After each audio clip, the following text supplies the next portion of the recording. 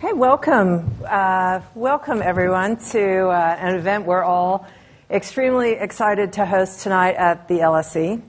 My name is Catherine Boone. I am professor of government here at LSE, and I'm very, very pleased to introduce two people with whom I've worked quite a bit over time and who are colleagues in different ways. The two authors of the book we discussed tonight, How to Rig an Election, published by Yale University Press.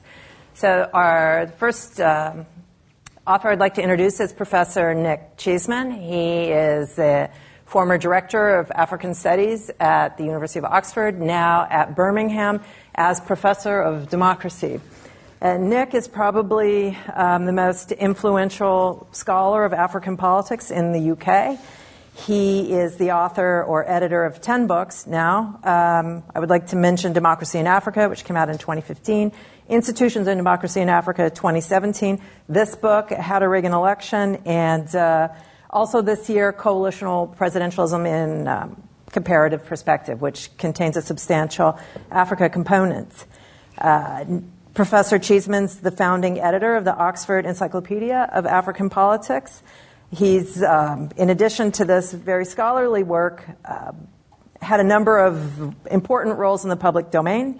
He is an advisor to and writer for Kofi Annan's African Progress Panel, and he appears in many media venues in different capacities. He's written for Financial Times, Newsweek, Washington Post, Wall Street Journal, New York Times, the BBC, and what I would like to mention is he's the author of a column in Kenya's Daily Nation newspaper, a very influential voice in Kenyan politics in that capacity. Nick's columns and articles have been read over 1 million times, and he has a website, www.democracyinafrica.org, that posts many of his own writings, but the blog that he edits and other writings and reflections of great relevance to tonight's topic. The second author of How to Rig an Election is Dr. Brian Klaas, who is one of my colleagues here at the LSE and very much valued in that capacity. He's fellow in comparative politics here, and also, as many of you know, I'm sure he's a columnist for the Washington Post. He's the author of 2 earlier books, The Despot's Accomplice, How the West is Aiding and Abetting the Decline of Democracy, and The Despot's Apprentice, Donald Trump's Attack on Democracy. So he writes and comments broadly on global democracy, democratic transitions, and political violence. And he's also a frequent commentator, in addition to his column in the Washington Post, a frequent commentator in other venues, New York Times, Financial Times, Foreign Policy, and you may recognize him from his appearances on MSNBC, BBC, CNN, and other TV networks. So 2 widely listened to and influential scholars who have written and presented and talked not only about African politics, but politics and elections around the world. So today they are presenting and talking about what may be their most influential work, the most influential work for each of them to date. It's a new book called, as you know, How to Rig an Election, published just last week by Yale. This book is based on the wide experience that each one has independently, watching elections, studying elections, reading the political science literature, being election observers on the ground, and thinking and reflecting over time about really what is going on in the elections that we've all followed so keenly over the course of the last 2 decades in Africa and elsewhere. One of the most important, I think, and potentially impactful aspects of what they have to say is what can be done about election rigging, and election rigging in its various capacities and forms, which they sketch out over the course of the analysis in the book. This book was flagged by A.C. Grayling as essential reading for anyone who wants to get democracy right, a subject of increasing anxiety and keen importance in a world where we're all increasingly concerned about the quality of democracies, not only in the countries around the world that are the focus of much of the presentation tonight, but also very close to home in the U.S. and the U.K. and other European countries where we've become increasingly concerned about about the quality of our own elections and the quality of our own public discourse around elections. So you can follow tonight's presentation at hashtag LSE elections. Is that right? And our two authors are going to speak for about 40 minutes collectively, and then we'll have 20 or 25 minutes for Q&A. We'll take the questions in groups of 3. And then after the Q&A, there will be copies of the book for sale out in the foyer, and you can get your copy of the book and bring it back in and get signatures of the two authors. So we're really looking forward to the presentations tonight. So with that, I will turn the mic over to Nick Cheesman, who will kick off. Thank you all very much for coming.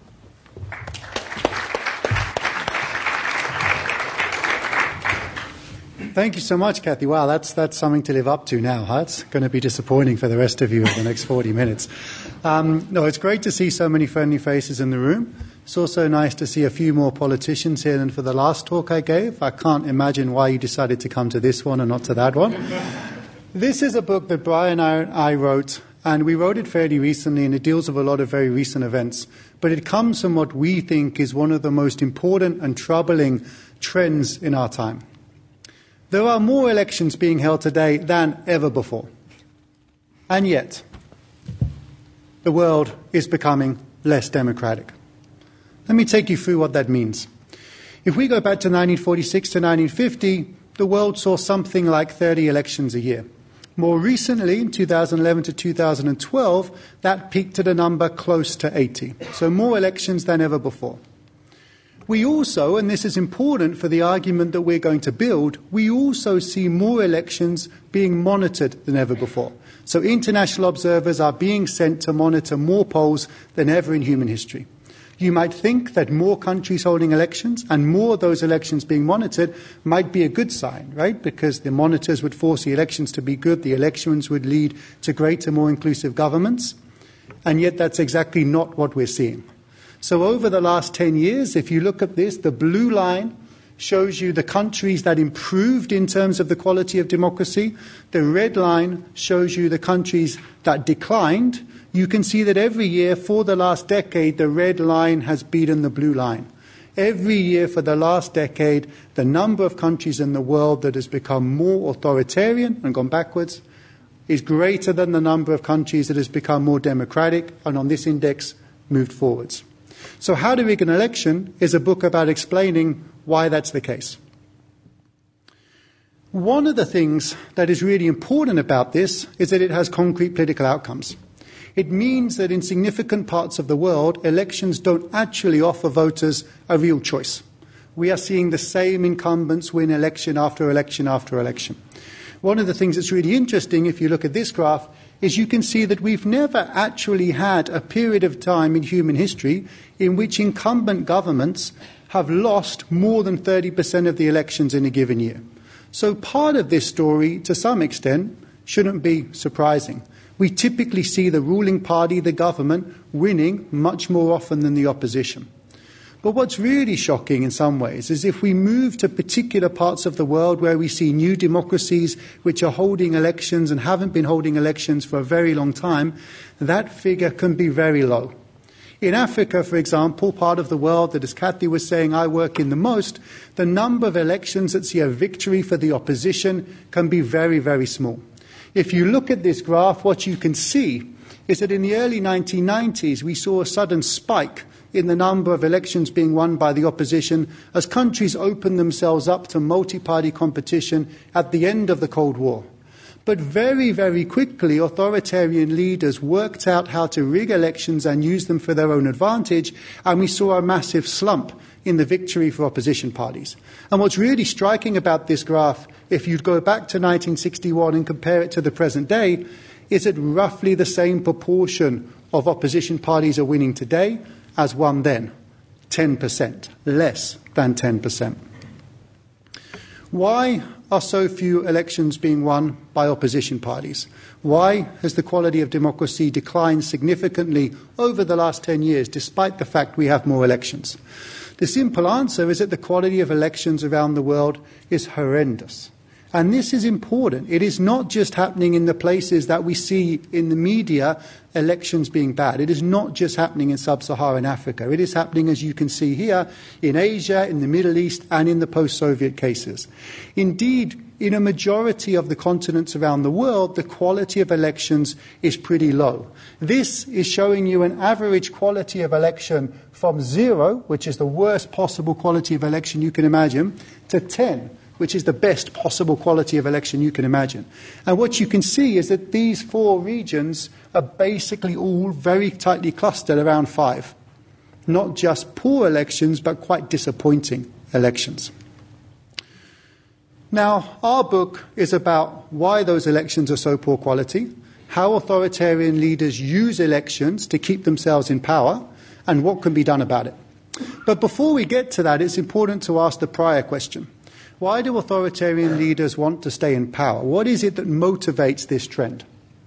And here we have to deal with the fact that the reason authoritarian leaders want to stay in power over long periods of time is not simply because they want to get rich quick. There is, of course, corruption. We know, for example, that the amount of money that Nigerian authoritarian leaders moved into bank accounts outside of the country for themselves and their families was greater than the amount of money given in foreign aid to Africa over the same period. We know that leaders want to stay in power because it's in their interest to do so. But we also need to factor in that some of these leaders are staying in power because they're afraid about what might happen if they don't. They're afraid that if they step down from power, they will open themselves up to persecution, open themselves up potentially to prosecution. And here, of course, I'm thinking about leaders that may have been accused of committing crimes against humanity who are worried about being prosecuted at the International Criminal Court. We have a live example of that in Sudan. But also leaders who might be worried about being prosecuted in domestic courts, or leaders who might be worried about other kinds of attacks on them and their families. Because, of course, what we're talking about in many of these countries is fairly weak institutional frameworks in which leaders do not believe that the courts can be trusted to protect their interests after they leave power. This figure, 43%, is particularly important for us in the book because it's the percentage of leaders in sub-Saharan Africa who, between 1960 and 2010, died, were killed, went into exile, or were prosecuted after leaving office. 43%. So if you're in office in a country with weak institutions, you're not just clinging on to power because it makes sense financially to do so. You're also clinging on to power because you don't necessarily see an exit strategy that's going to be allowing you and your family to leave power safely. And a great recent example of this comes from Gambia, where Yahya Jammeh, long-term authoritarian president, recently was defeated in an election by opposition leader Adama Barrow. Many people were surprised that Barrow won the election. It was partly because there was an effective opposition coalition. And people were surprised further still when immediately after the election, Jammeh said that he would be willing to stand down. The opposition then made some slightly unfortunate statements. They talked about what they planned to do in the first 100 days in office. One of the things they planned to do was to prosecute the former authoritarian leader for the things that he had done in office, for the abuses that he had committed. That, of course, makes sense in many ways. You want to hold the old leader accountable. But, of course, when the old leader heard this, he decided that leaving office wasn't such a good idea after all, and that he would stay in power. And so then we saw a power struggle, where all of a sudden, instead of going, Jammeh was starting to try and find ways to stay in office. He found electoral problems. He decided that he would contest the result. In the end, it took a deal where he was essentially promised immunity, he was given a payoff, and ECOWAS troops from West Africa had to be used to generate a military threat to prize him out. So it's a great live example of the reason why leaders sometimes hold on to power. It's not just because of the benefits of being in office, it's also because of the costs of leaving office. So how do they do this? How do leaders who want to stay in power over time keep themselves there? The book will take you through the dictator's toolbox. And the problem, in a way, is that authoritarian leaders have so many different strategies through which they can rig an election. A very well-known election observer, who I can't quote in this context, said to me once, the problem is that every time we observe an election, we identify the main strategy that was used to rig it. The next election, we resolve that problem. But the government has already moved on and is using a different strategy that they didn't use next time round. So we are always fighting the last election, and they're always rigging the next one. The 6 strategies that we talk about, and I'll go through these quite quickly because in a moment Brian and I are going to go into them in more depth, include 1, invisible rigging. The really good authoritarian leaders do not leave it until polling day to rig the election. They don't rig elections anymore by stuffing the ballot box. That's for amateurs. If you really want to rig an election well, you start early. And you do it in ways that become very difficult for election observers to test and check when they get on the ground. How do you do it? For example, you send electoral officials to register to people to vote, and you send twice as many to your home areas as to the other party's home areas, ensuring that you get twice as many people on the electoral register as them. You find ways to exclude candidates from the ballot so that they're not even represented. You find ways to fix the constituency so that you get more seats for the same number of votes. What's really important about most of these strategies is that they're not usually reported on by election observers and used as a reason to say that the election was not free and fair, hence invisible rigging. Of course, buying hearts and minds is also important, our second key strategy. One of the most important things to keep in mind is that authoritarian leaders know well that it's easier to rig an election if you actually have a support base going into it. Most of these leaders are actually reasonably competent at building constituencies, retaining them through favouring them in policies, and then using vote buying to demonstrate the value of being part of the regime. So buying hearts and minds is a critical second strategy.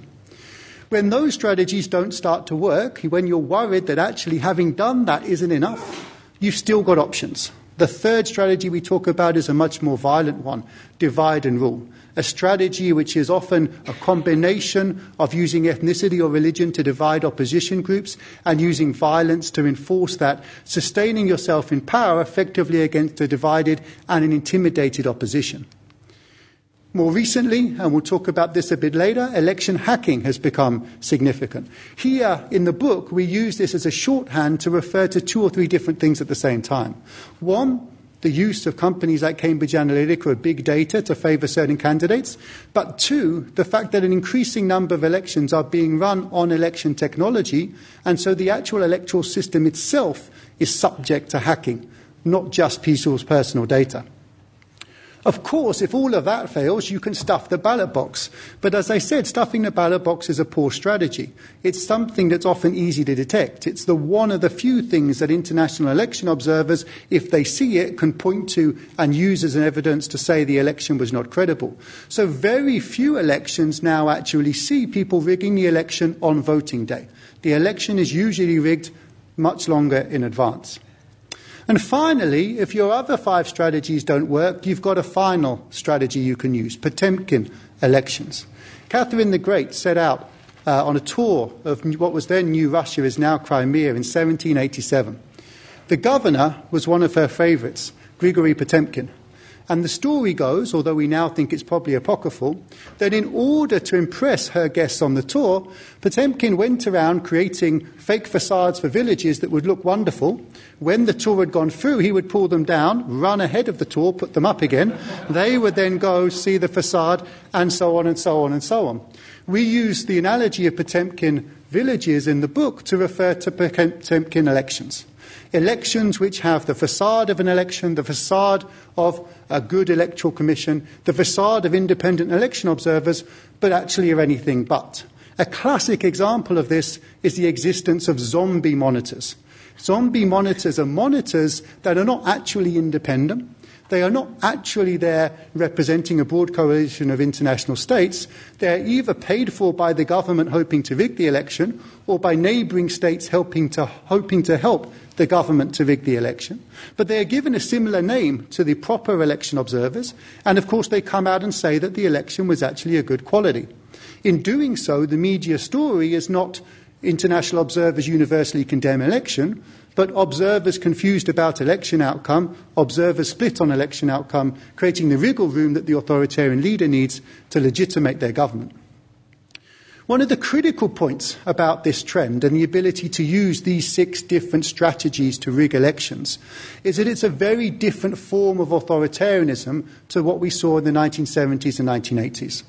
Your archetypal authoritarian regime in the 70s and 80s was a one-party state or a military regime or a personal dictatorship that did not hold elections, repressed its citizens quite heavily, and was fairly clearly authoritarian for all to see. Your archetypal authoritarian state today is very different. It holds elections, it professes to respect human rights, it professes to allow the opposition to compete around elections, but it uses those elections and its ability to manipulate those elections to stay in power. And this is a more clever strategy than you might think, because it's not just that authoritarian leaders can squeak through the elections and then limp over election after election, constantly suffering very narrow contests. What we actually see in many countries is that authoritarian regimes that hold elections prove to be stronger and more effective than those that don't. Why? Because elections are extremely valuable. They're valuable because authoritarian governments know that if they hold elections, it legitimates them. They get to be a member of the respectable club of international nations. They get to access greater funds because sometimes international finance isn't available if you're an authoritarian regime.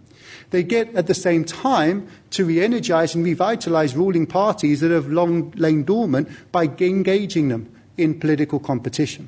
So one of the things we often see is that after an initial tough election in which ruling parties struggle to retain power, the ruling party becomes stronger and stronger, and authoritarian rule is not simply maintained, but strengthened through the process of holding elections.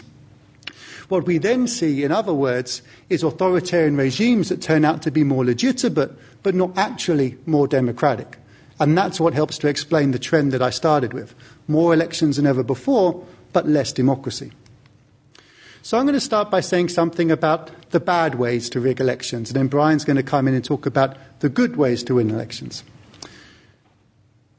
The problem with things like violence and repression, which are used quite often, is that they are the most likely to trigger international media attention. They are the most likely to be recorded by observers. They're the most likely to get criticism around the world.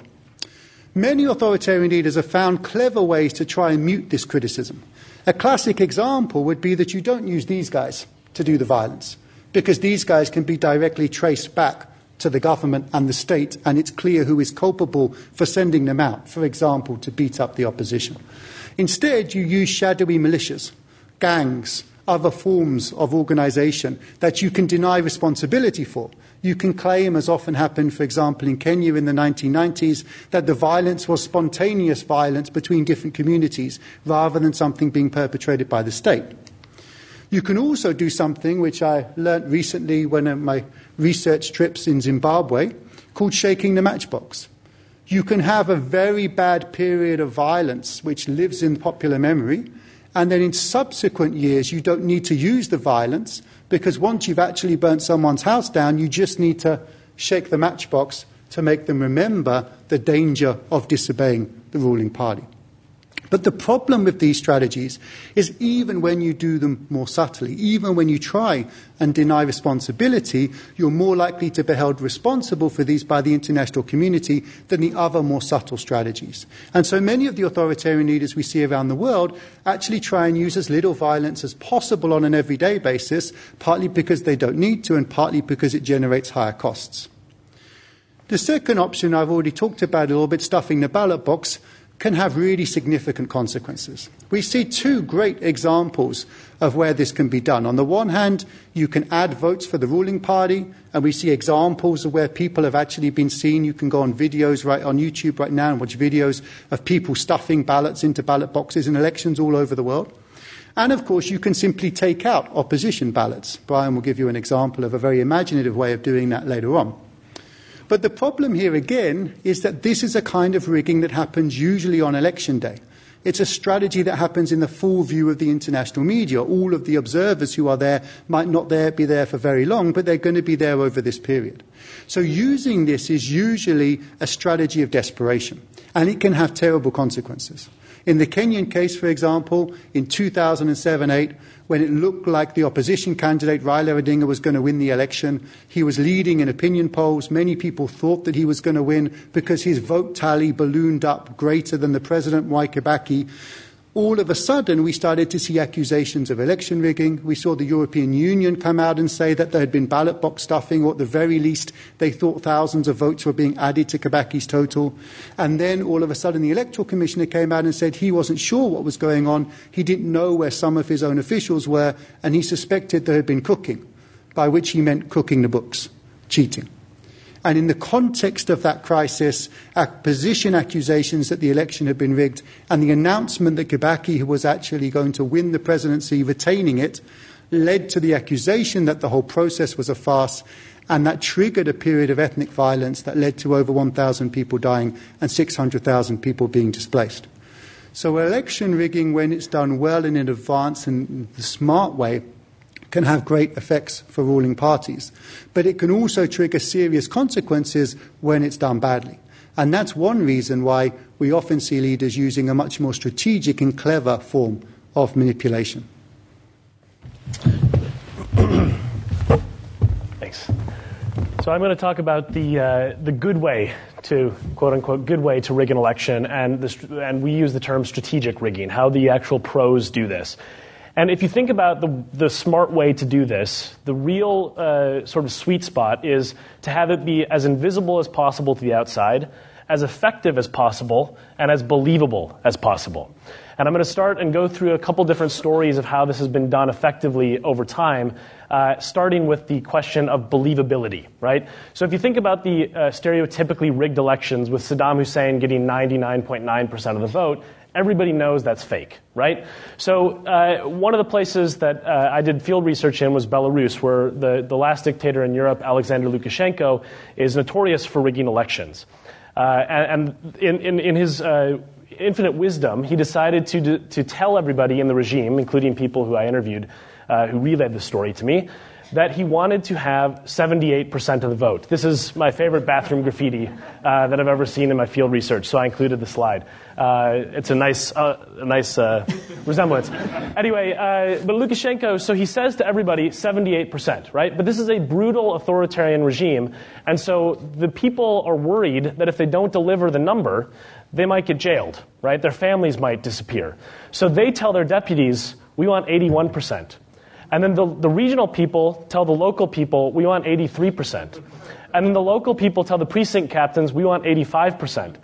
And so this is why this is the only time, as far as Nick and I are aware, that an authoritarian leader has admitted to rigging an election downward to make it more believable. So he said, I don't want 85%, I wanted 78%. And lo and behold, that was the result. Now, this is not always the purview and strategic rigging of outside of the West, right? Does anyone have any idea what this is? Anyone have a guess? Yep. Yep, you're right. So it's a congressional district. This is the Illinois 4th Congressional District. It is colloquially referred to as Latin earmuffs because there are two Hispanic areas around Chicago in which they've basically been linked together. And gerrymandering is the term that's used for distorting the will of the voters or allowing politicians to pick their own voters. And this is a form of strategic rigging in the United States that's extremely prevalent and that has serious consequences for the quality of American democracy. Now, the term gerrymander is a historical one. The governor of Massachusetts, Elbridge Gerry, who gerrymandered before there was a term for it, and a cartoon was drawn in the form of a salamander of the electoral districts. The portmanteau of gerrymander stuck. That's where the word comes from. But it is highly prevalent in places like the United States. We also talk in the book about Zimbabwe. Gerrymandering itself is very problematic because it ends up creating highly uncompetitive elections. In other words, if the politicians can pick their voters, they can ensure that they're going to win most of the time, right? And that's why in 2016, in the House of Representatives elections, 435 individual districts in the United States that are often gerrymandered districts, the average margin of victory in the United States was 37.1%, right? So we're talking close to 70-30 elections if there's two candidates, where one party is getting 70, one is getting 30. In that situation, accountability is very difficult, right? And that means that democracy is dysfunctional because you live in a district that's almost always going to be a landslide.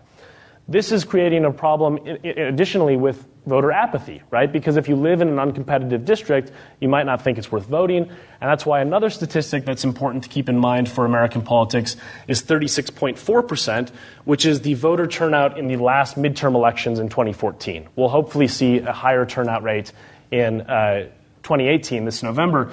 But as Nick and I have discussed before, that turnout rates in sub-Saharan African elections that we have observed would probably spark a discussion about whether we could possibly praise the election with that low of turnout, nearly a third of the people only turning out. Now, you also have issues in the United States and Western societies around voter suppression, right? This is another form of strategic rigging. In the U.S., it used to be much more systematic and much more blatant with things like Jim Crow laws and literacy tests that were given to African Americans in the American South as recently as the 1960s that involved deliberately difficult or strangely worded questions that would disqualify African American voters, prospective voters, from casting ballots. Now, as we talk about in the book, that has become much more sophisticated in forms of restrictive voter ID laws and things that disproportionately disenfranchise poor minority voters, right? One of the reasons for this is not immediately obvious to people who live in countries that have national identifications, but my ID for the U.S. is either a passport or my driver's license. Many Americans do not have passports because they do not travel internationally, and if you don't own a car, you're not going to pay and take the time out to get a driver's license, which means you're effectively disqualified from voting unless you pay to do so and take time out of your job to do so. This has a major effect disproportionately, as I said, on minority voters. And this is one of the reasons why I suspect there is a very strategic campaign to shine a light on the alleged myth of fraudulent voting in the United States that Donald Trump talks about regularly, which is not true at all. There is no evidence to suggest any of his claims that millions of people are voting illegally.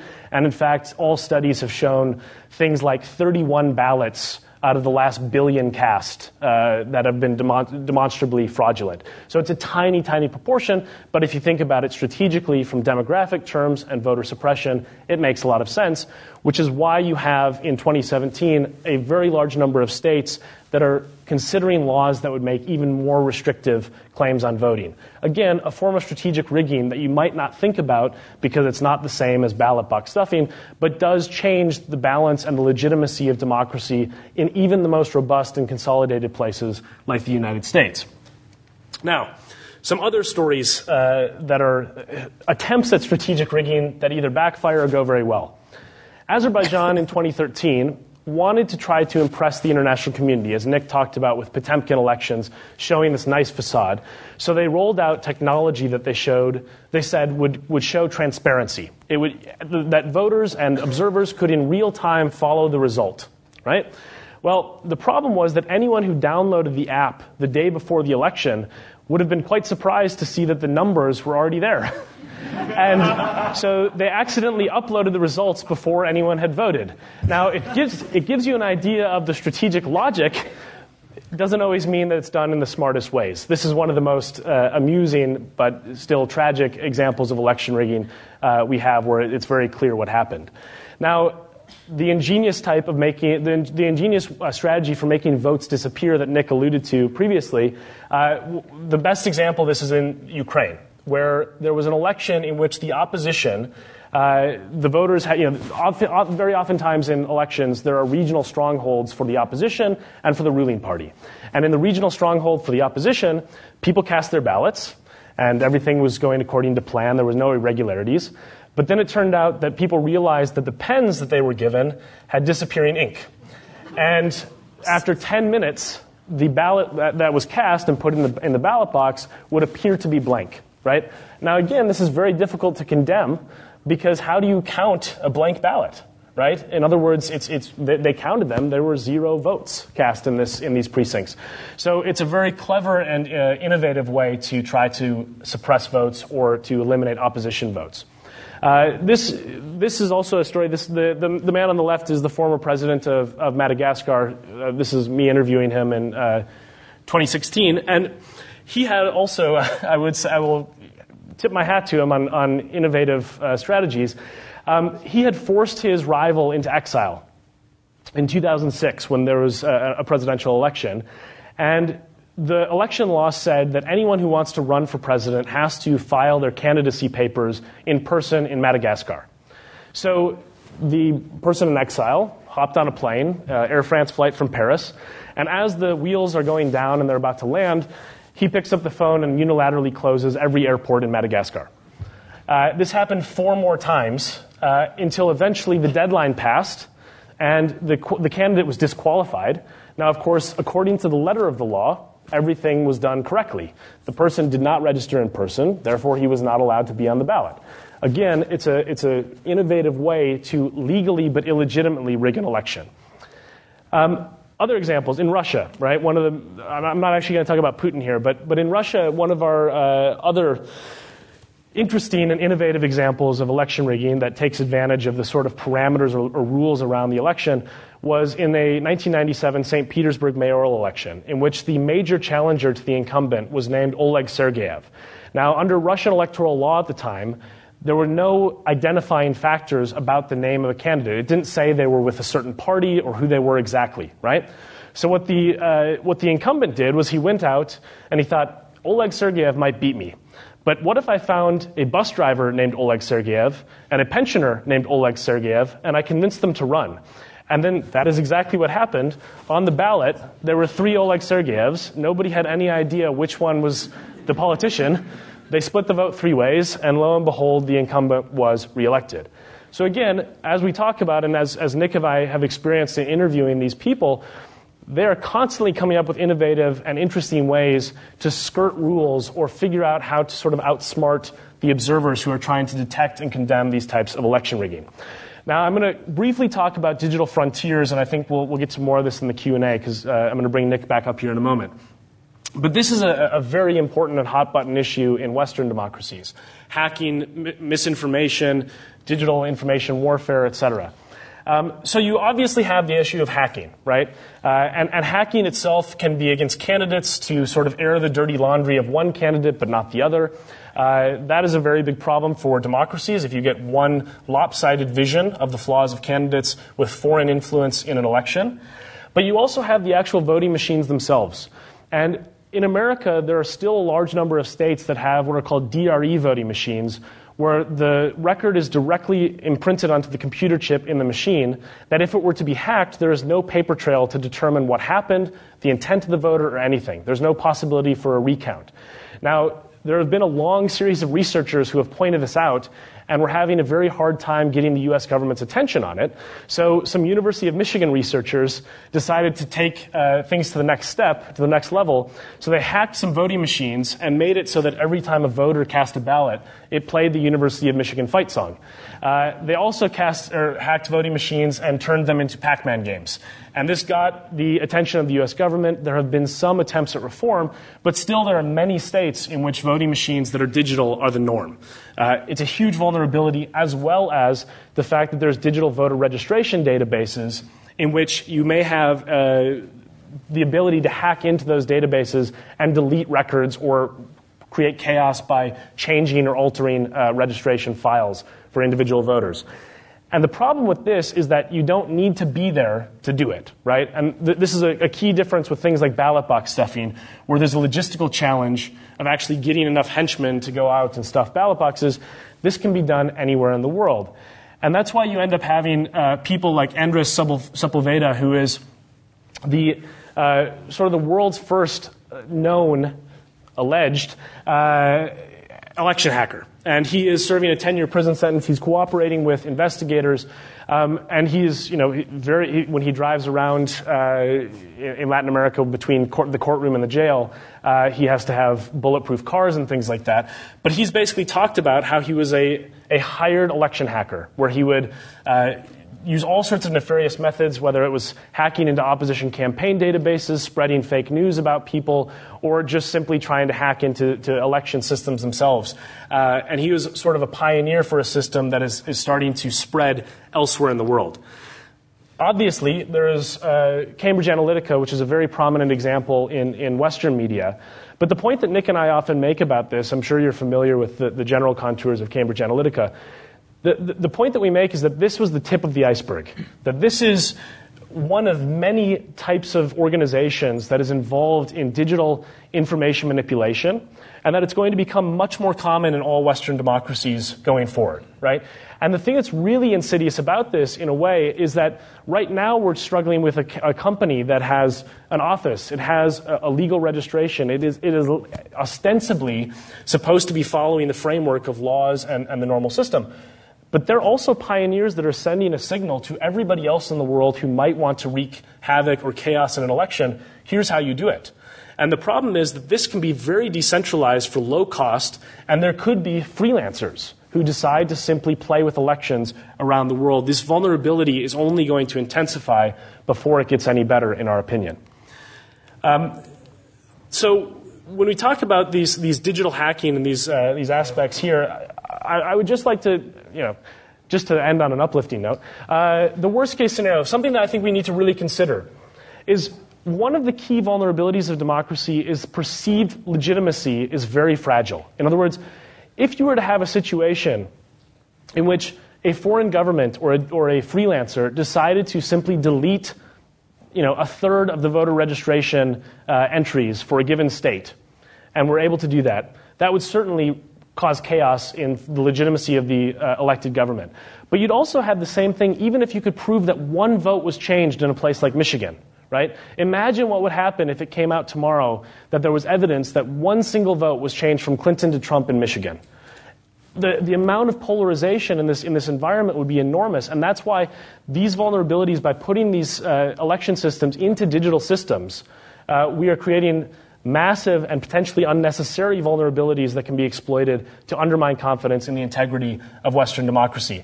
And that's why we have a moment in which, yes, we're looking at strategic rigging, innovative tactics, illegitimate tactics in the rest of the world, but we're also in a moment where that is becoming much more commonplace at home in what we previously thought were the good democracies. And with that, I will turn things over to Nick, who will give us the uplifting side of how to rescue democracy. So let's do a quick recap. We have more elections than ever before, but election rigging is meaning that those elections are not unseating authoritarian governments. We have a democratic deficit that has been recorded over the last 10 years, and one of the reasons we've given you some examples from North America and Europe is to make the point that while in the book we're predominantly talking about authoritarian states and new democracies, this is not unique to them. Some of the things that we would actually talk about if we had longer would be to show you the actual trends across countries and over time. But just in case you think we've been cherry-picking our cases, which is, we can, given the fact we've got nice slides and we're picking one country after another with a good example, let me give you some overall figures. Over or around 50% of all elections held in Asia, Sub-Saharan Africa, post-communist Europe, have significant electoral day irregularities. Over a third of all elections in those countries, in those regions, and 2/3 of elections in Sub-Saharan Africa feature systematic vote buying. Over a third of all elections in all of those regions suffer from significant government targeting of the opposition with violence. So we're not talking about the odd election or every other election. We're actually talking about a significant proportion of elections that suffer the kinds of things which we've given you a taste of, the more entertaining stories today. Now, one of the things you might say is, given all of that, why bother with elections, right? That could be the answer. Look at China. China's growing fantastically well. Isn't that the model that we could use around the world? Should we actually give up on elections as a model for selecting governments? We know that elections do lots of things that we don't like. They create divisive situations. They can be ethnically divisive. They can be religiously divisive. Brian was just talking about the growing partisan divide in the United States, for example. There's a number of reasons we put forward in the book as to why that's not the way to go. The first, and perhaps most significant, is that in most of the places that we've been talking about, when you ask citizens through surveys, and it's not always possible to ask citizens through surveys in authoritarian states, but where we can, those citizens tell us that the system they most want to live under is a democracy with multi-party elections. So one of the things we argue against in the book is the idea that elections are simply a Western imposition that don't have roots. In most of the countries we have surveys, the surveys tell us people want to live under multi-party systems. Two, of course, most of the world now holds elections. We're not in a situation where we're going from a blank sheet and we can decide should we have a benign dictator who would get development done or should we have multi-party elections. We're facing countries that actually have people who've given their lives blood, sweat and tears to generate those elections, to create those openings. It's not really feasible as an international community or as an academic community to turn around and say to those people that actually, despite everything you've gained, we want you to move backwards and actually tolerate a benign authoritarian leader. But it's also true that some of the things that are currently being said for authoritarian rule actually don't really stack up. The example of China is often used, right? And China, of course, is a massive growing economic global superpower. Many governments in places like Africa, where I work, are pointing to the Chinese model, or in Africa you might call it the Rwanda model, of development, and arguing that having more authoritarian governments that can get the job done would be better. The problem with that argument is twofold. One, it relies on the China example. And actually, if you look at the universe of authoritarian states around the world right now, China is not the average case. China is exceptional, both in its political management and in its economic achievements. But the second reason is also that going for that kind of authoritarian model isn't really plausible, is that there's so many countries around the world in which what authoritarian rule does more generally is breed division and economic difficulties. And one of the things we set people up with in the book is a kind of thought experiment. Imagine you could be born into any country in the world. You could be born into an authoritarian state or you could be born into a democracy. Would you want to pick authoritarian as your category on the basis that you might live in a Singapore or a China, a functioning authoritarian state? Or would you not want to pick that category knowing that you might end up in Belarus or Turkmenistan or the Democratic Republic of Congo? Our hunch is that most of us in this room, faced with that choice, would actually choose to live in a democracy. And that should be the choice that we offer people living in those states today. But what's actually going to happen over the next 10 years? What is the outlook if we do want to try and protect elections and improve their quality? The outlook isn't great for two reasons. One of the things we know is that authoritarian leaders that we interview tell us they watch developments in Beijing, Russia and Washington very closely. They think about what is feasible and possible. They think about what they can get away with. And as we see the rise of countries who are increasingly economically important around the world, but who do not value democracy abroad because they don't have it at home, the signals to authoritarian leaders get clearer and clearer. And of course, it's not just these guys. We have to be very clear that it's also this guy. The signal coming out of Washington right now is straightforward. Democracy promotion is not high up on America's agenda. America first, in many cases, is going to mean democracy last. We see this symbolically, but we also see it practically. The kind of changes we've seen, for example, in the United States State Department with the downgrading of democracy promotion as one of the key criteria. If you're an authoritarian government watching the international scene to think about what you can do in future, the signal is very clear. You're probably going to be able to get away with more in the future than you were in the past. That is good news for dictators and despots. So what do we do? One of the things that we've talked about here is the fact that there is a significant democratic deficit in many of the countries that think of themselves as democracies. Brian has talked very eloquently about the problems with voter ID in the United States. We are not immune to these problems either. There are very few countries in the world in which in the last 3 years every single major political party has been fined for breaching campaign expenditure regulations. The United Kingdom is one. We are also one of relatively few countries outside of the United States actively doing a pilot to talk about bringing in stronger voter ID regulations. The pilot will take place at the upcoming local elections, if you don't know.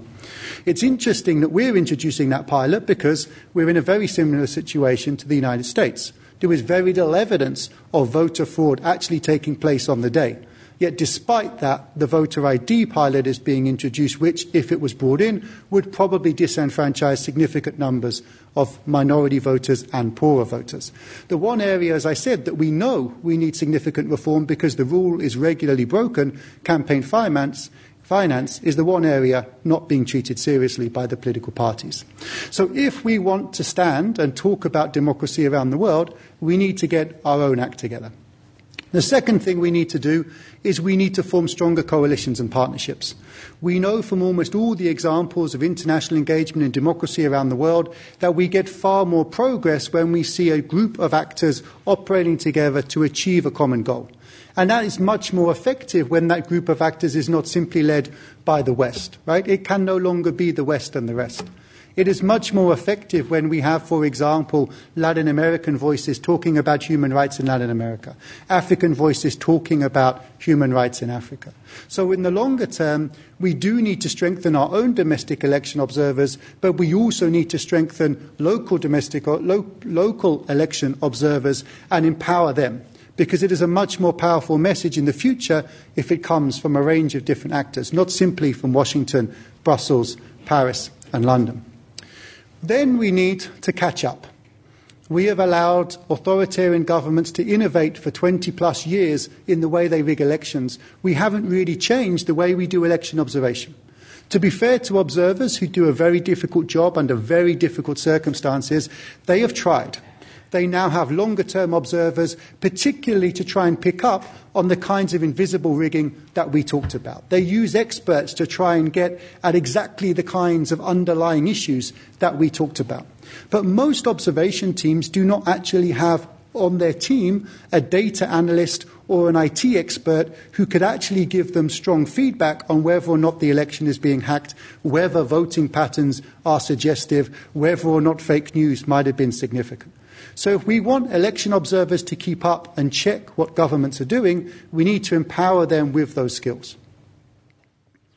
Finally, the other thing that we really need to think about moving into the longer term is smartening up a little bit as well.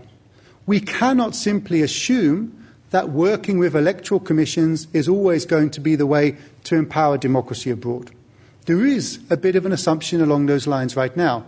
An awful lot of the support we do when we try and promote elections is given through electoral commissions. For example, when we introduce new technology with the hope that it will strengthen an election, for example, we use a biometric process to register voters with fingerprints so that the dead voters can't get on the roll.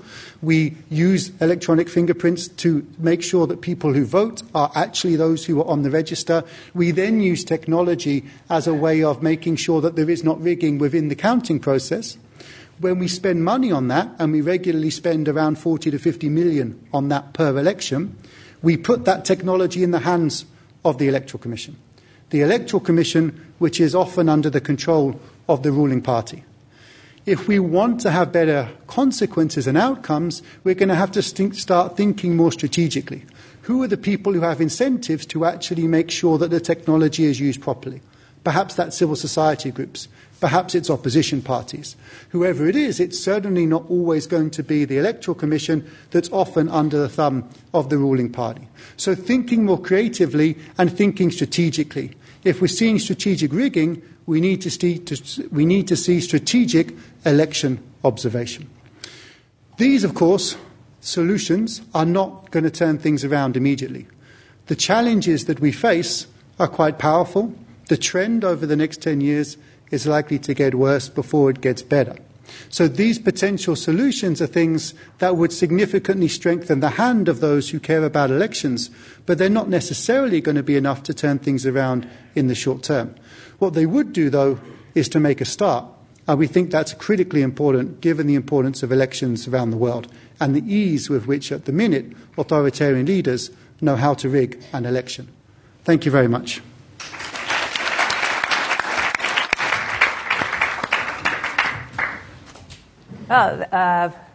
On behalf of the group, I'd like to thank the two speakers for a fabulous presentation. We have 20 minutes for open Q&A, and as I said before, what we're going to do is take your comments and questions in clusters of three, so three persons. Ask a question, and then we'll turn the floor back over to the speakers and then go back out for 3 questions or comments. So I ask you to try to keep your interventions short so that we can hear from more people in the 20 minutes that we have. So please raise your hand so I can. This one over here. Hi. Yes. Okay. So 1, number 2 in the back right there, and 3 over here. Okay. Hi. Are there certain democracies that are more prone to election rigging than others? So, like, is a presidential democracy more prone than a parliamentary one, or so on? Thank you very much. And I want to ask for a graph that you showed at the beginning of the presentation, that the quality of democracy has been declining. And I want to ask, what is the criteria that you use to measure what is the good election, what is not a good election? Thank you. I think I've read about something, Ibrahim Prize or something, $5 million for the African head of state who actually, leaves. Has that worked? I mean, I think there's one who is getting it now, but, when was that put in, and has it ever worked? Do you want to take the first one and the third one? I'll take the second one. Sounds good. Okay. The Ibrahim Prize is a noble initiative. The idea is that you create an amount of money that you can only get if you're a leader who basically not only rules well, but then leaves power well, right? In other words, it's an incentive for people to leave power. And it's a smart idea, right? Because it does exactly what we were talking about. It's strategic. So instead of saying, let's expect guys to stand down because they're good, let's appeal to them for being democratic, it says, we know you financially benefit from being in power, so we're going to make sure you financially benefit from being out of power. It changes the incentive. There's 2 problems. One, there's only one prize a year. And therefore, if you have multiple leaders going up for elections a year, a lot of them know they're not going to be getting it. 2, the leaders who know they've done terrible things for 20 years know they're not going to get it, even if they voluntarily stand down from power. So there's not a lot of incentive there. But there's also a problem, and this is, it's sad to say, but the amount you can make if you're a corrupt leader is so much greater than the amount on offer in the prize that it's not actually reversing that incentive financially. So I would say that what we often see is the person who wins that prize is probably somebody who would have done a reasonable job anyway, rather than a terrible authoritarian leader who was swayed by the prize itself. That doesn't mean it's not a good idea, and it doesn't mean that it's not a good idea to try and change the language around leadership and encourage those good examples. But I'm not sure it's going to what would help us, for example, get someone out of power like in Sudan, who genuinely has been there and has been ensconced in power for so long. On the question about democracy prone to rigging than others, and your question, that's a really good question. I mean, in the book we try and differentiate a lot more, of course, but we wanted to not get into too many details today. You can't use gerrymandering to rig a presidential election, right? Because a presidential election has one constituency, so you can't fix it that way. You can use gerrymandering to fix a legislative election, which means in some ways it's more effective from the executive point of view in a parliamentary system than it would be in a presidential system. So there are certain different strategies that are going to work better depending on the political system that you're operating in. The examples Brian was giving were from legislative examples in the United States rather than the presidential election. So there are definitely some systems that are more vulnerable to others. And I think there are 2 dimensions here, right? One dimension that's really important is the length of time that democracy has been there and how sophisticated civil society and opposition parties are about what's going to happen and the rigging strategies that are available. So that's important, the kind of democratic knowledge, if you like. Another key dimension is, of course, how independent the institutions are. And there's a tremendous shift. And in the book, we spend quite a long time talking about typologies, but we didn't think you would want us to spend a long time talking about typologies. Sorry if you were desperate for a typology. If you are, we can magic one up. But there's a spectrum, right, from purely democratic systems where everything looks great to terrible authoritarian states that don't hold elections at all. And along that spectrum, there's a very long line where you get sort of more inclusive and independent institutions towards the democratic side and more repression and violence towards the authoritarian side. And when you make those moves towards that democratic side, a lot of the strategies of rigging we've been talking about start to be much harder to do. For example, you allow a free press, it's then much harder to get away with these things not being publicized. You allow an independent electoral commission, all of a sudden strategies for fixing elections through the electoral commission become much more effective. So you're absolutely right that where you are on that spectrum dictates what authoritarian leaders can do.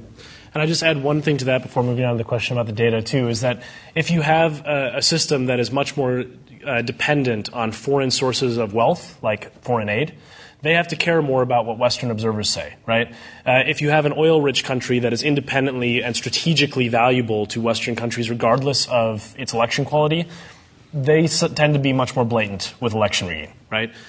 So it also depends on the geopolitical position of a country.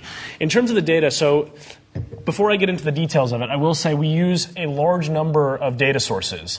And the reason why I'm not worried about the picture that we're painting is because they all show the same thing. In other words, they all show a decline of democracy, no matter which one you pick.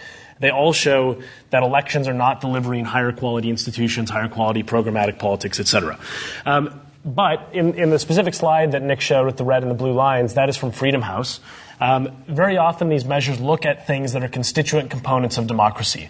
Are journalists being jailed, right, for standing up to the regime or reporting true facts? If that's the case, then they are likely to end up having a downgrade in their rating, right? Is the rule of law independent? Is there evidence on election day of election rigging? Is the election management body independent of the ruling regime? These types of questions are all factored in, so it's an aggregate measure of electoral equality. And in the book, we have basically a hybrid where we've drawn on all the available sources to create as full a picture as possible. So in some situations, we use what's called NELDA or VDEM, which are political science measures. In other situations, we use Freedom House. But the reason we choose those in different positions is basically on what's available in each survey. They all are saying the exact same thing. Over the last decade, serious declines in democracy.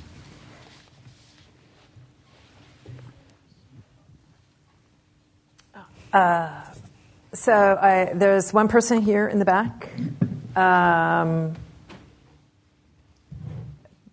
This in the front, and the man up at the top. Hi, thank you very much. It was a fascinating talk. Just very last bit that you said about maybe the best way is to actually give civil society the role of monitoring was really sort of resonated with me, because as we speak, in Turkey, the early elections have been declared, and at the moment, I don't know if you know, there's a civil society-led, very successful initiative called Oy ve Ötesi. They've been monitoring in the last few elections. The problem in their case, and I guess in any other civil society-led monitoring program, is the lack of resources. So how do you resource them? Are there any good examples around the world? Thank you. Thank you very much for the very interesting talk. I have a more broader futuristic question. So, like, the trend for elections is really bad, as you guys outlined. And if we don't conquer that challenge, if we can't overcome these challenges, do you think we need to think outside the box in order to maintain a democracy? Do we need maybe to think ahead, and maybe elections is not the best tool to actually come up with a functioning democracy in a country, as like David van Riebeeck pointed out in his book Against Elections? Like, I would just like your comment on what you think about those ideas. Thank you. Hi. Apologies if this thought isn't well formed. It's around, I've just been working in the Ministry of Finance in Sierra Leone. One of the contradictions I see is you see a country which has gone through an election process, got a green tick, and development community tell the Ministry of Finance and the Revenue Authority to increase revenues, tells the public to pay tax, and we're busy cutting budget support. So given that the country has allowed the public to choose their government, is there a connection back with the development community actually rewarding that government with direct budget support and acknowledging that there are some difficulties there? And my second question is one word, which is blockchain. And where does that factor in? I'm not a huge fan, but I'm just interested. Shall I start? I'll just talk about Turkey briefly, and then Go for it. You fill in the rest. So with the question about Turkey, I think Nick will have more of an answer about civil society funding. But one of the things that I wanted to just briefly talk about is that there is a dynamic in donor circles where they want to be able to see that, A, there is the possibility that the money will be well spent, and that there is a possibility that there will be an effect of the monitors, right? And that's one of the things with Turkey that's proving reasonably challenging, because you have a situation where there's what's called low-level and high-level democracy promotion often being at odds of each other. So in the Turkish referendum last year, for example, we talk about in the book how there was documented irregularities and manipulation, right? And you have observers and the sort of people on the ground condemned it. And Donald Trump picked up the phone that night and called and congratulated President Erdogan for it, right? Now, if you were, one of the insights that I think Nick and I would agree on is that when you talk to people who are in positions of power in authoritarian or semi-authoritarian regimes, those signals are much more important, right? The top-level signals. And they can weather the challenge from civil society as long as the international support from the government, heads of state, et cetera, are saying the election was fine. So it undercuts even the best-funded civil society attempts. And the other thing is that there is still a dynamic in which domestic observers, for whatever reason in the donor community, are not always seen as credible as international observers. And that is one real problem that I think needs to be fixed going forward, where there is delegation and more authority vested in local groups that may have longer time on the ground and understand the system better. And I'll let Nick pick it up from there. Yeah, on the civil society point, it's tricky, isn't it? Because if the West plows in lots of money to civil society, the message that's sending potentially is that the West is shaping the agenda of civil society.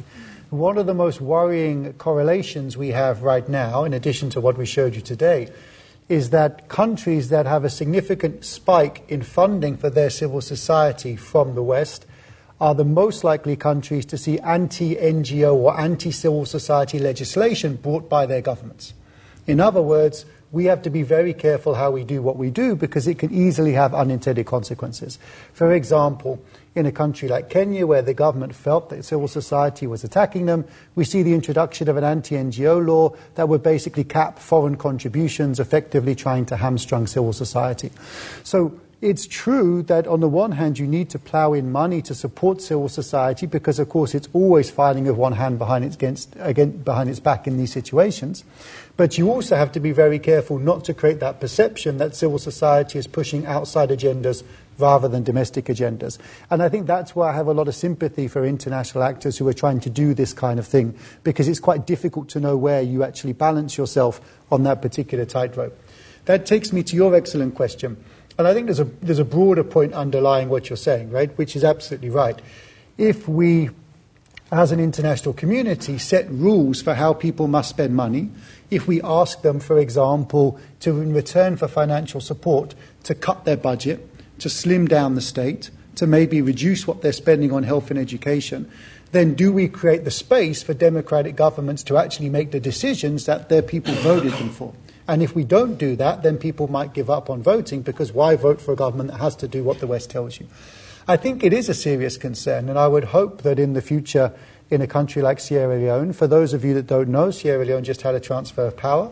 There was a runoff election. In the runoff, the opposition candidate won.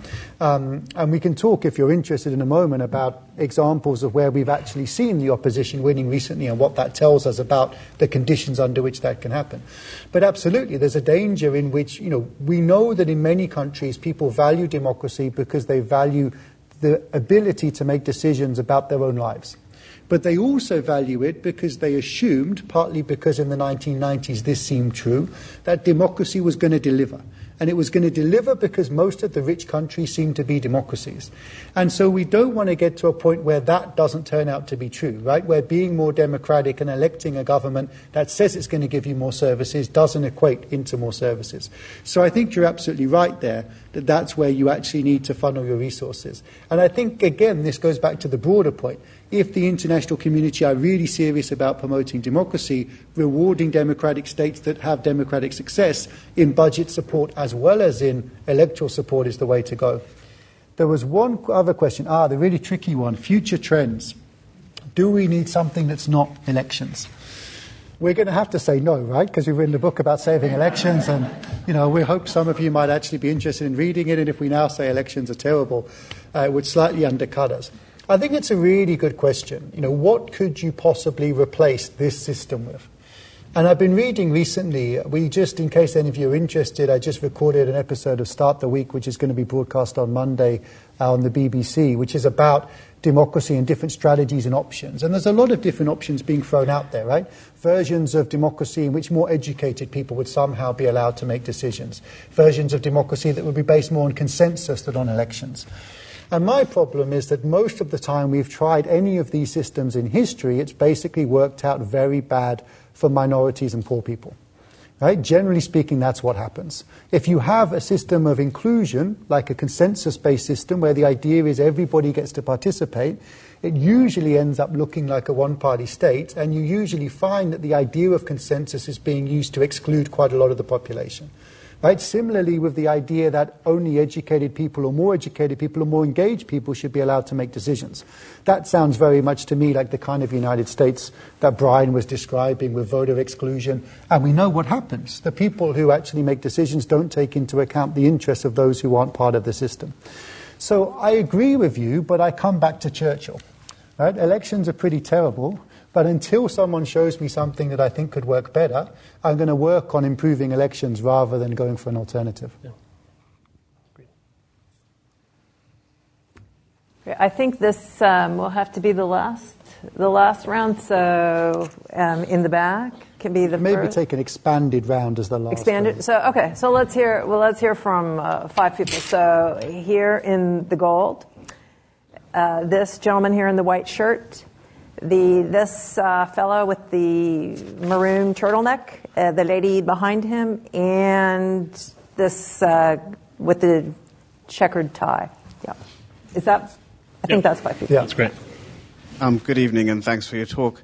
One thing you didn't quite mention, but I think plays directly on democracy and the quality of elections, is information and the information environment we live in. I'm Kenyan, and having seen the untruths, half-truths, barefaced lies that plays into the election season and what that does to muddy decision-making from voters. How does the current information environment fold into your thinking around elections, democracy, and how to improve democracy and elections? Great question.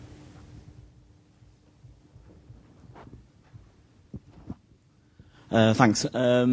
I'm just wondering if there's anything within elections or within democracy that, if it's not the golden egg prize of the national government, that there's still benefits to democracy in the electoral system, even if you have the electoral commission captured, even if you have no free media, the opposition, the discussion that moves forward, or even subnational government or capital governments or otherwise. Does that add anything to the system? Thanks.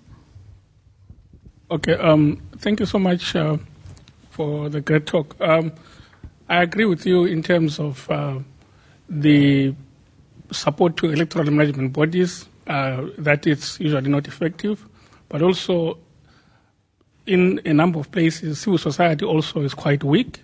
So I'm thinking in a long term in terms of your question of how to rescue democracy. I want to find out your opinion on issues like that happen in the U.S. in the context of Almond and Weber's civic culture.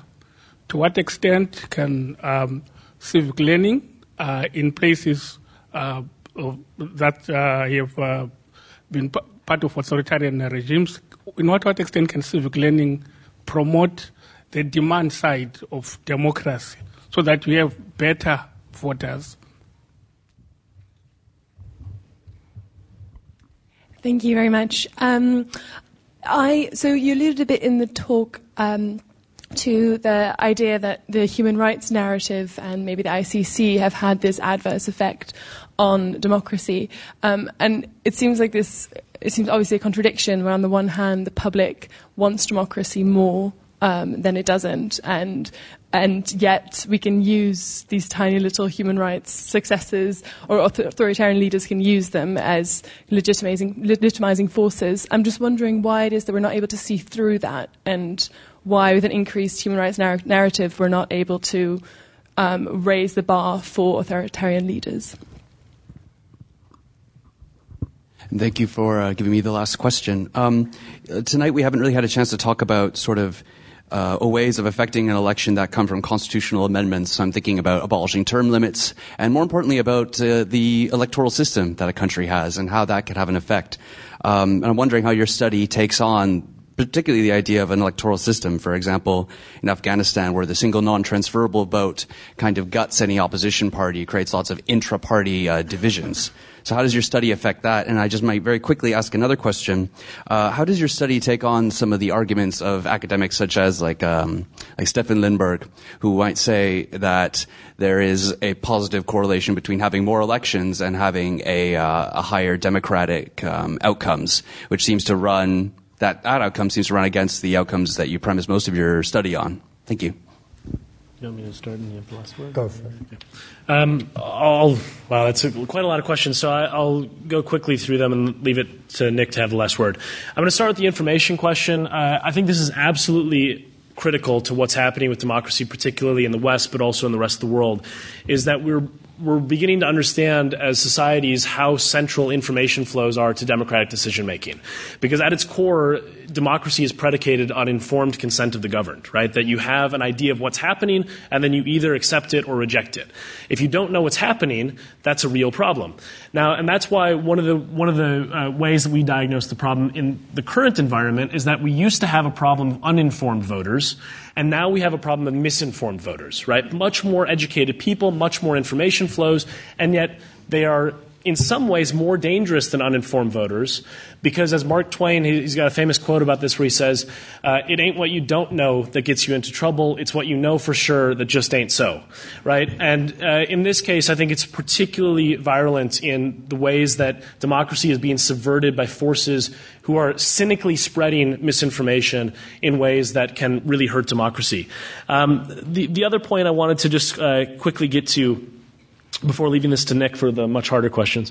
One of the things I think about the human rights question, I just wanted to add just a quick thought. I think that there is a very strategic overlap between people who are trying to game the system and people who want to accept the system being gamed. In other words, there are instances in which it is expedient for Western governments to say the election was good enough, let's get on with it. We can disperse foreign aid, we can work with the government, we don't have to freeze assets, and therefore there's sort of this mentality that, okay, let's just sort of assume that this is okay, right? And you have authoritarian regimes that exploit this. So you have who try to create a Western friendly narrative where people like Paul Kagame, for example, in Rwanda, the highest number of elected women in parliament are in Rwanda. And that is a great success for gender equality, but it's also often used as a way to justify other authoritarian abuses by saying, look, there's this other aspect that we have that's very good. And the parliament itself is not independent or democratically elected, really. So I think there is this real term that we've used is the curse of low expectations, where if you set the bar very low for these governments, there is not much of an incentive to improve beyond that bar. And that's why we call for much harsher assessments, even as we're pushing for ways to improve. Even if it's a 3 on a scale of 0 to 10, we have a sort of lexicon that is condemn or praise. But we don't have a good way of saying this was bad, but it was better. And there's ways to encourage that without saying it was a good election. And I think that's an important nuance that should be part of the debate with both human rights and election quality. And I'll stick you with the hard ones. So that's the joy of co-authorship, huh? That's right, exactly. First of all, they were really good questions, so thank you very much. Information in the media, very quickly, yes. And I think one of the things we have to try and do in a way, right, is we all have to make the stand that we can. So as Kathy was saying, I used to write a column in the Daily Nation in Kenya. I resigned recently because I felt that what was being done to the newspaper in terms of certain people being sacked and certain voices being silent or certain contracts not being renewed, which is a very strategic way of doing it, right? You don't have to sack anyone, you just strategically don't renew their contract, meant that I didn't want to write the column anymore because I worried that me writing a column was kind of partly helping to legitimate what was going on. And I wanted to, so I stood up with 8 other columnists and we resigned en masse to say, this is a great newspaper, it has a great history in Kenya, we need to make sure that people aren't sacked because the government doesn't like them. And so it's hopefully those little bits of resistance. But of course we know that, the risk is, of course, if you silence yourself by protesting, then it becomes even more difficult to get the alternative message out. So in many of these cases, there's no simple win-win. There's a great question about the civic culture. Great to bring in Alman and Verba, thank you. Yes, absolutely. And I think the answer to many of these problems, in a way, is a more educated citizenship, right? A citizenry that is better educated about the ways in which technology can be used and abused, the ways in which the media is controlled, who owns the media. And it's amazing the things that people in the UK or the US don't really know about who controls and owns the media that they read, let alone in the countries that we're talking about. So I think a more engaged, critical, understanding citizenry is certainly one of the ways of fighting back against this. The problem, of course, is that we all know that that's one of the things people have been saying for 60 years. I mean, in a way, we could go back to Alexis de Tocqueville in Democracy in America. The solution to the crisis of democracy that he predicted will come will be associational life and coming into contact with others and taking decisions about our own lives. It's easy to say that, but in a world that puts a lot of pressure on us and takes us into work and doesn't give us a lot of free time, how do we actually encourage people to make that investment? And I think that's the challenge in a way, going back to your question, what does the future hold? That is the challenge for the future. It's actually turning that around. Human rights in the ICC, Brian, I think, has answered that very well. So there was a great question about election law and benefits, and also about Limburg, and are we contradicting Limburg? I actually published a chapter by Limburg in a new book, which actually Kathy has a great chapter in as well, on institutions in Africa. And I think there is a way to bring these two things into connection. So Stefan's first book, Democracy and Elections in Africa, basically argued that if you repeatedly hold elections, you get democratic progress over time. So his argument was kind of distinctive in saying elections are not simply a measure of democracy, they are a driver of democracy. And he argued that basically elections teach voters democratic arts, but also that elections create strategic moments that can be used for bargaining, that force governments to make improvements, and therefore even if the election is rigged and it's a bad quality process, you then limp up to the next level, but you get a slightly better quality election, and over time that leads to an improvement in civil liberties. And I think that is consistent in some ways with what we've been saying, because in a sense what we're talking about is a category of countries that don't quite fit that. And interestingly, in the new chapter, which he has in the new book, which we have out just now with Cambridge University Press, he actually modifies that argument. And he argued in the original book that that applied to any election, right? So any election you held, almost however bad it was, you had this positive effect. In the new version of the argument, in the new chapter, written with Caroline Van Ham, he's arguing a slightly different thing, which is when you get above a certain threshold of quality. And it's that threshold of quality, I think, that allows his argument and our argument to run together. We're pretty much always talking about elections that are going to be below that threshold. So you don't get that lift-off in quite the same way. But that goes nicely to the question about, is there any benefits that you get? And I think we could sort of make a distinction between those elections in which we have meaningful competition, but they are manipulated so the ruling party wins, and those elections in which that doesn't happen. Effectively, Kagame's going to win 99% of the vote, and there's no real opposition that's really meaningful. In the Kagame-type election, I think we don't necessarily get those positives, because what we see is an electorate that's being trained in how to rig elections, how they're not allowed to really speak out. We're not seeing effective bargaining by different parties and therefore compromises that improve the quality over time. And we don't really see the opposition able to win at the local level. So we don't necessarily get that. But when we go above that quality threshold, but not all the way to democracy, we do start to see that. The opposition in a kind of compromise might be allowed to win the capital city in a local election or a mayoral election, but not the presidency. And you might find a government that's going to say, okay, if you allow us to get away with rigging this one, we'll give you an independent electoral commission in the next one. And so on, a process of bargaining. And it's that process of long-term bargaining that actually allows you to create more democratic openings. So over maybe 2 or 3 elections, governments who don't want to give up power but are making little reforms in order to get away with it over time find they've given away so much that they actually can't control the process anymore. And that's when we get that transfer of power in a government that was actually perhaps surprising for many of us. So I think there are reasons to keep holding elections. And the other thing that's important to say is that we know that elections are habit forming. We know that people who vote are more likely to vote again. And we know that people who don't vote are not very likely to vote in the future. So getting people into elections, getting them going to the polling station, breaking down the informational barriers to that can be a very positive thing, because if you then have those better quality processes and that incremental improvement, in the long run, you're getting people engaged in the political system and they're more likely to keep turning out to vote.